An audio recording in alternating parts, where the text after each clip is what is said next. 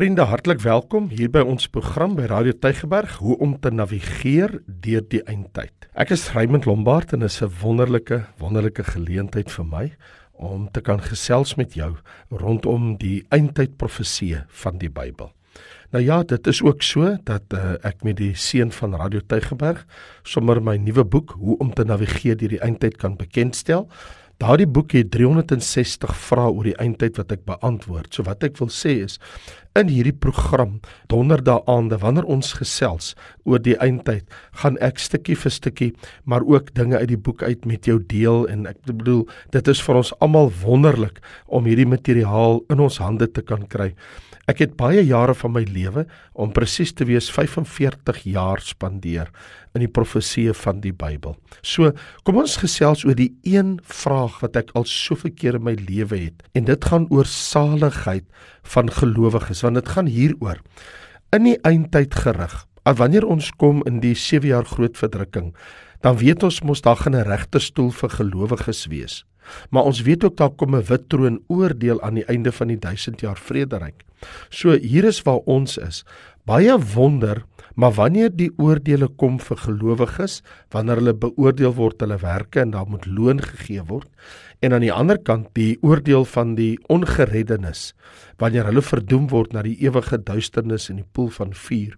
Nou is die vraag, maar die mense van die ou tyd wat geleef het, voordat Jesus Christus verskyn het op hierdie wêreld rond, is die vraag, maar hoe het hulle tot saligheid gekom?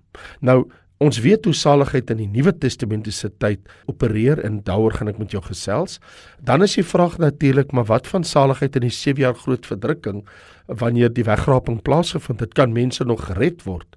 En dan het ons nog 'n ander vraag, wat van die 1000 jaar vrederyk? Word daar mense gered in die 1000 jaar vrederyk? En wie's daai skaapnase? So ons sit met, wanneer ons praat oor saligheid in eindtyd profesie, het ons natuurlik eers 'n terugblik in die verlede, dan kan ons kyk na die hede, en dan kan 'n mens kyk na die toekoms. So, daar's geen twyfel by kinders van die Here, dat wanneer 'n kind van die Here ontslaap het, dan gaan hy in sy hemel toe. Dit is hoe dit nou is. Dit was ook nie altyd so, in die Ou Testamentiese tyd, het hulle mos afgedaal, eers na die paradys gedeelte van die doodryk onder in die aarde, en ek sal op 'n ander geleentheid daaroor gesels. Maar kom ons vra miskien net ter inleiding net eers hierdie vraag. Hoe het saligheid gelyk in die Ou Testament? In ander woorde, wat het geword van die Ou Testamentiese heiliges? Wel, die Bybel is baie duidelik, soos in Rigters 6 vers 34, dat die Heilige Gees het die harte van mense vervul, of soos ons lees in Rigters 14 vers 6, dat die Heilige Gees het op hulle vaardig geword, of soos ons sien in Numeri 27, dat die Heilige Gees het selfs in mense gewoon, daar in Numeri 27 vers 18. So 'n mens kan ons nou die vraag vra, die mense in die Ou Testamentiese tyd, hoe het hulle salig geword? Wel, die antwoord is, presies soos ek en jy in die Nuwe Testamentiese tyd. Hoe word ons salig? Deur te glo. Onthou, selfs in die Ou Testament in Habakuk 2 vers 4 staan daar, die regverdige sal deur die geloof lewe. En dit word dan ook so 3 keer bevestig in die Nuwe Testament, die regverdige sal deur die geloof lewe. Ja, as jy gaan kyk in Hebreërs 11 na die galery van die geloofshelde van die Ou Testament, sal jy uitvind, daar staan in Hebreërs 11 vers 4, dat Abel het geglo. In Hebreërs 11 vers 5, Henog het geglo. In Hebreërs 11 vers 7, Noag het geglo. In Hebreërs 11 vers 8, Abraham het geglo. So in die lys van geloofshelde verstaan ons dat deur die geloof het hulle almal God gedien, aangeroep en hom ook bely, en was die Heilige Gees werksaam ook in hulle harte. So natuurlik sit 'n mens nou met 'n ander vraag wat baie keer na mense toe kom, en dit is, maar was daai mense wedergebore in die Ou Testament? Want is tog baie duidelik dat sonder wedergeboorte kan mense nie die koninkryk van God ingaan nie. Wel, ek het 'n vraag. Waar begin die Nuwe Testament? Begin dit by Matteus 1 of begin dit eers in Matteus, baie diep in Matteus, daar waar Jesus Christus gekruisig is? Want onthou, dis eers in Matteus 26 waar Jesus sê, eet van hierdie brood, drink van hierdie beker, dis die Nuwe Testament in my bloed. So eers as hy aan die kruis sterwe, kan daar 'n Nuwe Testament wees. Dit word ook so bevestig in Hebreërs hoofstuk 9, dat 'n testament is alleenlik geldig wanneer die testamentmaker gesterf het. So jou testament, alhoewel jy 'n testament het, en hy kan daar by die prokureur wees, of by jou werk wees, of in jou kluis wees, of by jou kinders wees, waar hy ook al is. Jou testament op die oomblik beteken niks, as niks in werking. Dis eers wanneer jy sterf, dan tree jou testament in werking. So, Jesus se Nuwe Testament het eers in werking getree toe hy aan die kruis sterf, toe hy sy bloed gestort het. So, alles wat in Matteus, Markus, Lukas en Johannes staan voor die kruisiging is eintlik Ou Testamenties. So, die gesprek in Johannes 3 wat Jesus gehad het met Nikodemus, die leraar van Israel oor wedergeboorte, het in 'n Ou Testamentiese konteks plaasgevind. So, toe hy gesê het, jy moet weergebore word, as jy nie deur water en gees gebore word, kan die koninkryk van God nie sien nie. Wat uit die gees gebore is gees, en wat uit die vlees gebore is vlees. Die wedergeboorte dui dus op die besnydenis van die hart. Dis mos wat ons sien in Romeine 2 en ook in Deuteronomium 10, want selfs Moses het vir die volk gesê, hey, julle moet in julle hart besny word. Julle moet julle lewe aan die Here gee en julle lewe aan hom toewy. So, het die mense in die Ou Testament die gees in hulle gehad? Ja, natuurlik. In Genesis 41 vers 38 lees ons, daarop het Farao aan sy dienaars gesê, kan ons wel iemand vind soos hierdie man, dis nou Josef, in wie die gees van God is. En selfs in Numeri 27:18 lees ons, en die Here sê aan Moses, neem vir jou Joshua, die seun van Nun, 'n man in wie die gees is, en lê hom die hand op. So hulle geloof in God, in die beloftes van God, om te glo in die een wat eendag sal kom, in die verlosser.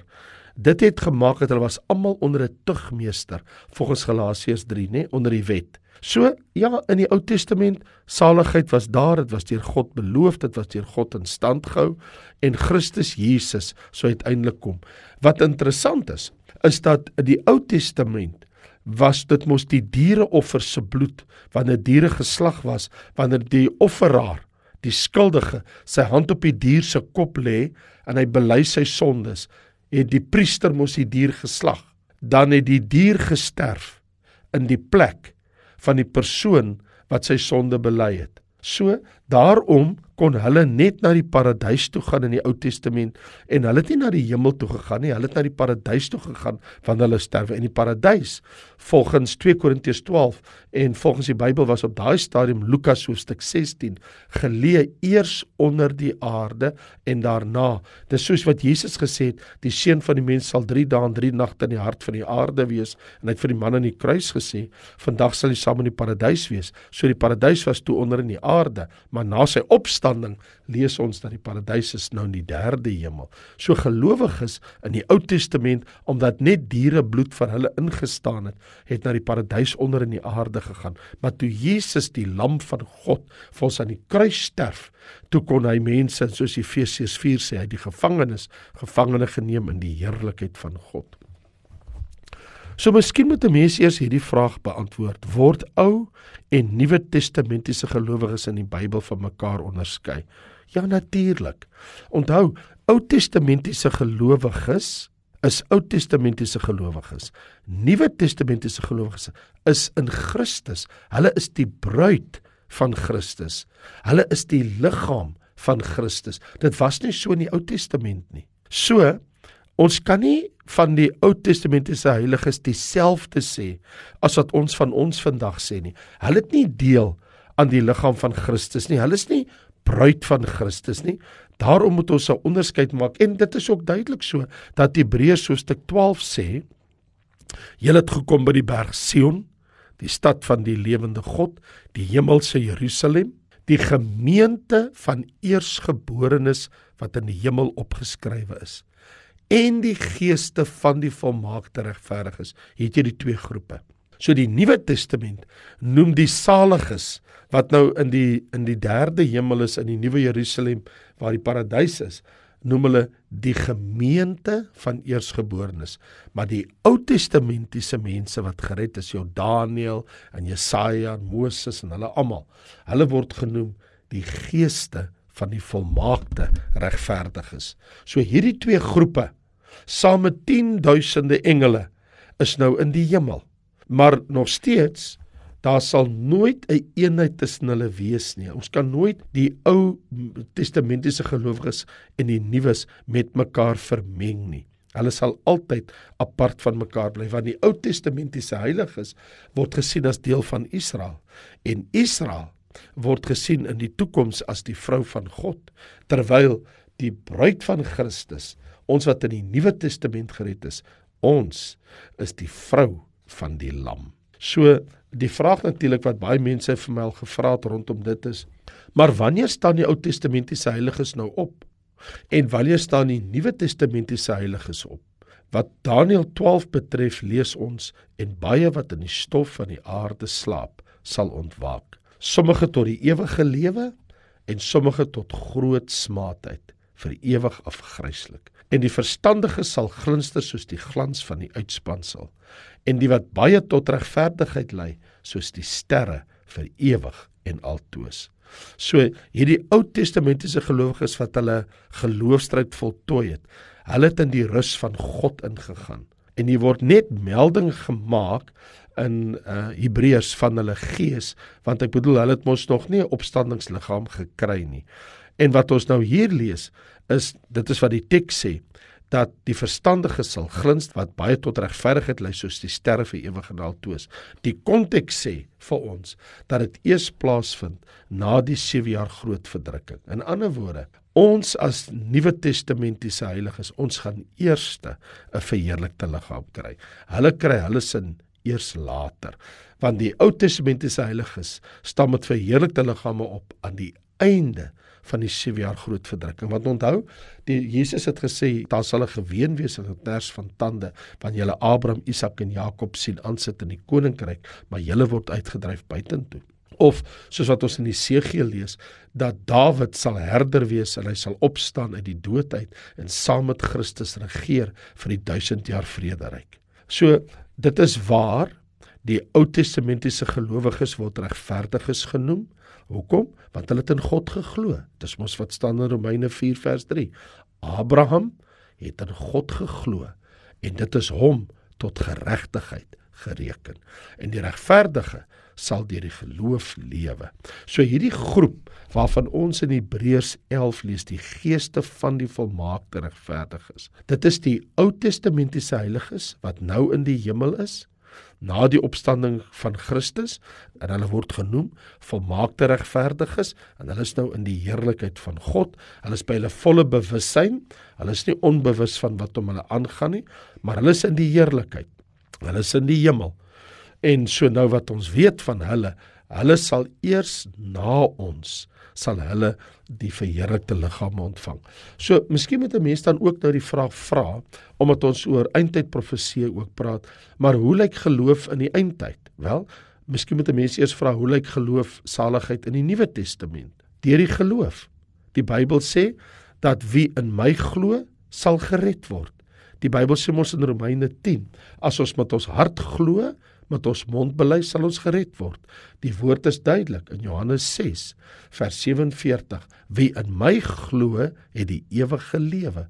Of soos ons lees in Johannes 1, vers 12, aan almal wat hom aangeneem het, aan hulle wat in hom glo, het hy die mag gegee om kinders van God te word, aan hulle wat in sy naam glo.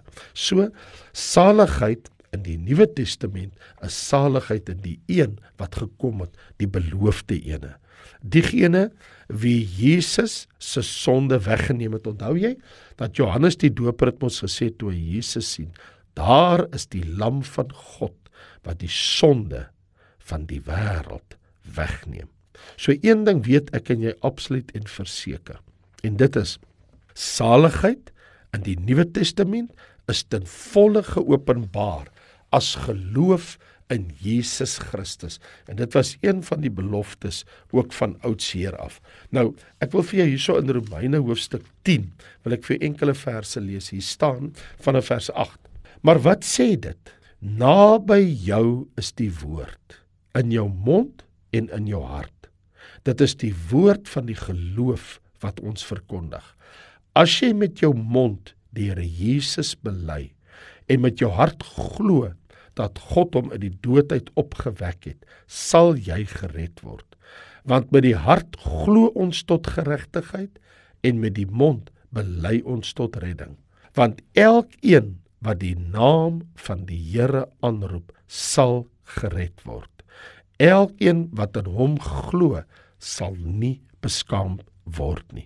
En sê Johannes, wat anders het die wêreld oorwin as ons wat glo dat Jesus die Christus is. So ons sondes in die Nuwe Testament is nie bedek nie.